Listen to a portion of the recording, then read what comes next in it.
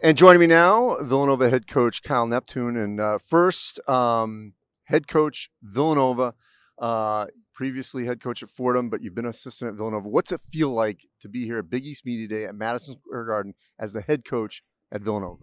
Well, Villanova is home for me. It's a dream come true to come back here. And then, additionally, coming to the Garden, anytime you step foot in this building, it's a special time. I grew up 10 miles south in Brooklyn, New York. So just knowing the history of this building and knowing the history of New York City basketball, being here is always special. We've talked before in the offseason that you had no idea, one of the best kept secrets in college basketball, that Jay Wright was going to retire. Right. When you think back to that phone call you got, how floored were you?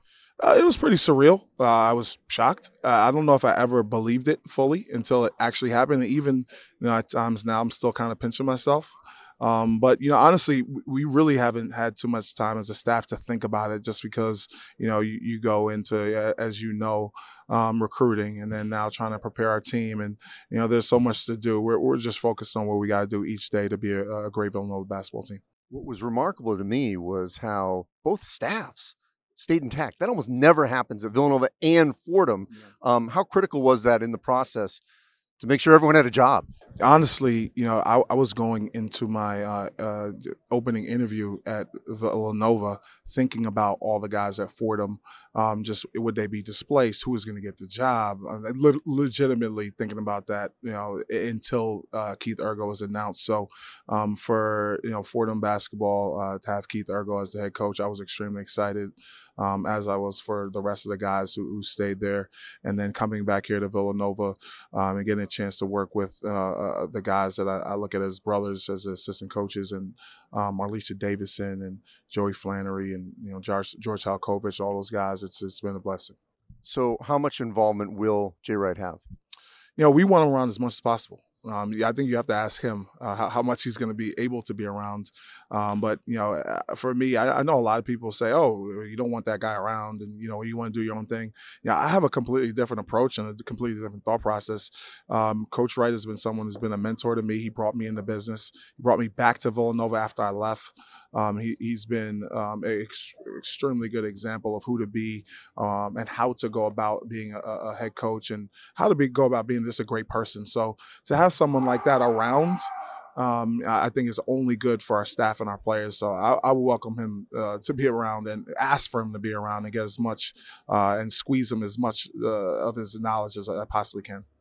Injuries. Let's talk about this team. Got one of the best freshmen in the country, Cam Whitmore, out with a thumb injury. Justin Moore was coming back from his injury last season. Where do the injuries stand right now at the beginning of almost the season, a couple weeks away? Yeah, we honestly, to start the year, through the summer and now through the preseason here, we've had a pretty rough go at it in terms of injuries. But it's a contact sport, basketball, right? So things happen, and you just gotta recover. So, we recruited a bunch of great guys on our roster, and we brought them all into play. And we're excited for whoever we put out there as our Villanova basketball team. We're going to be excited for those guys, and we're going to try to compete to the best of our ability. What's the timetable even for November, December with those guys? Honestly, no timetable yet. Cam hasn't even got out of his splint yet.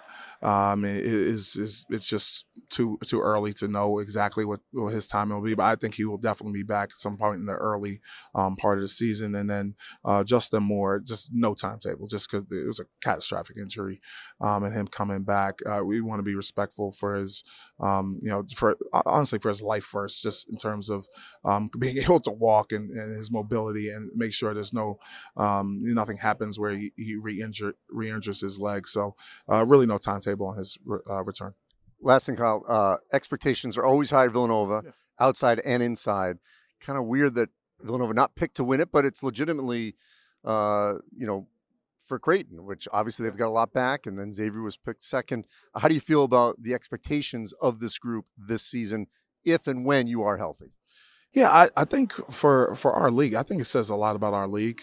I always look at this for years now as the best basketball league, top to bottom. Every night, no matter who you're playing, it's going to be a tough game. In terms of preseason rankings, we've actually been picked lower than this in the past, and been higher, and been picked higher, and went lower. So, I think that I love preseason rankings. I think it's more for the fans to have a gauge on how people are looking at guys going into the season. But for us, we just try to be the best team we can possibly be by the end of the season. And if we feel like we've accomplished that, great. Thanks, Kyle. Thank you.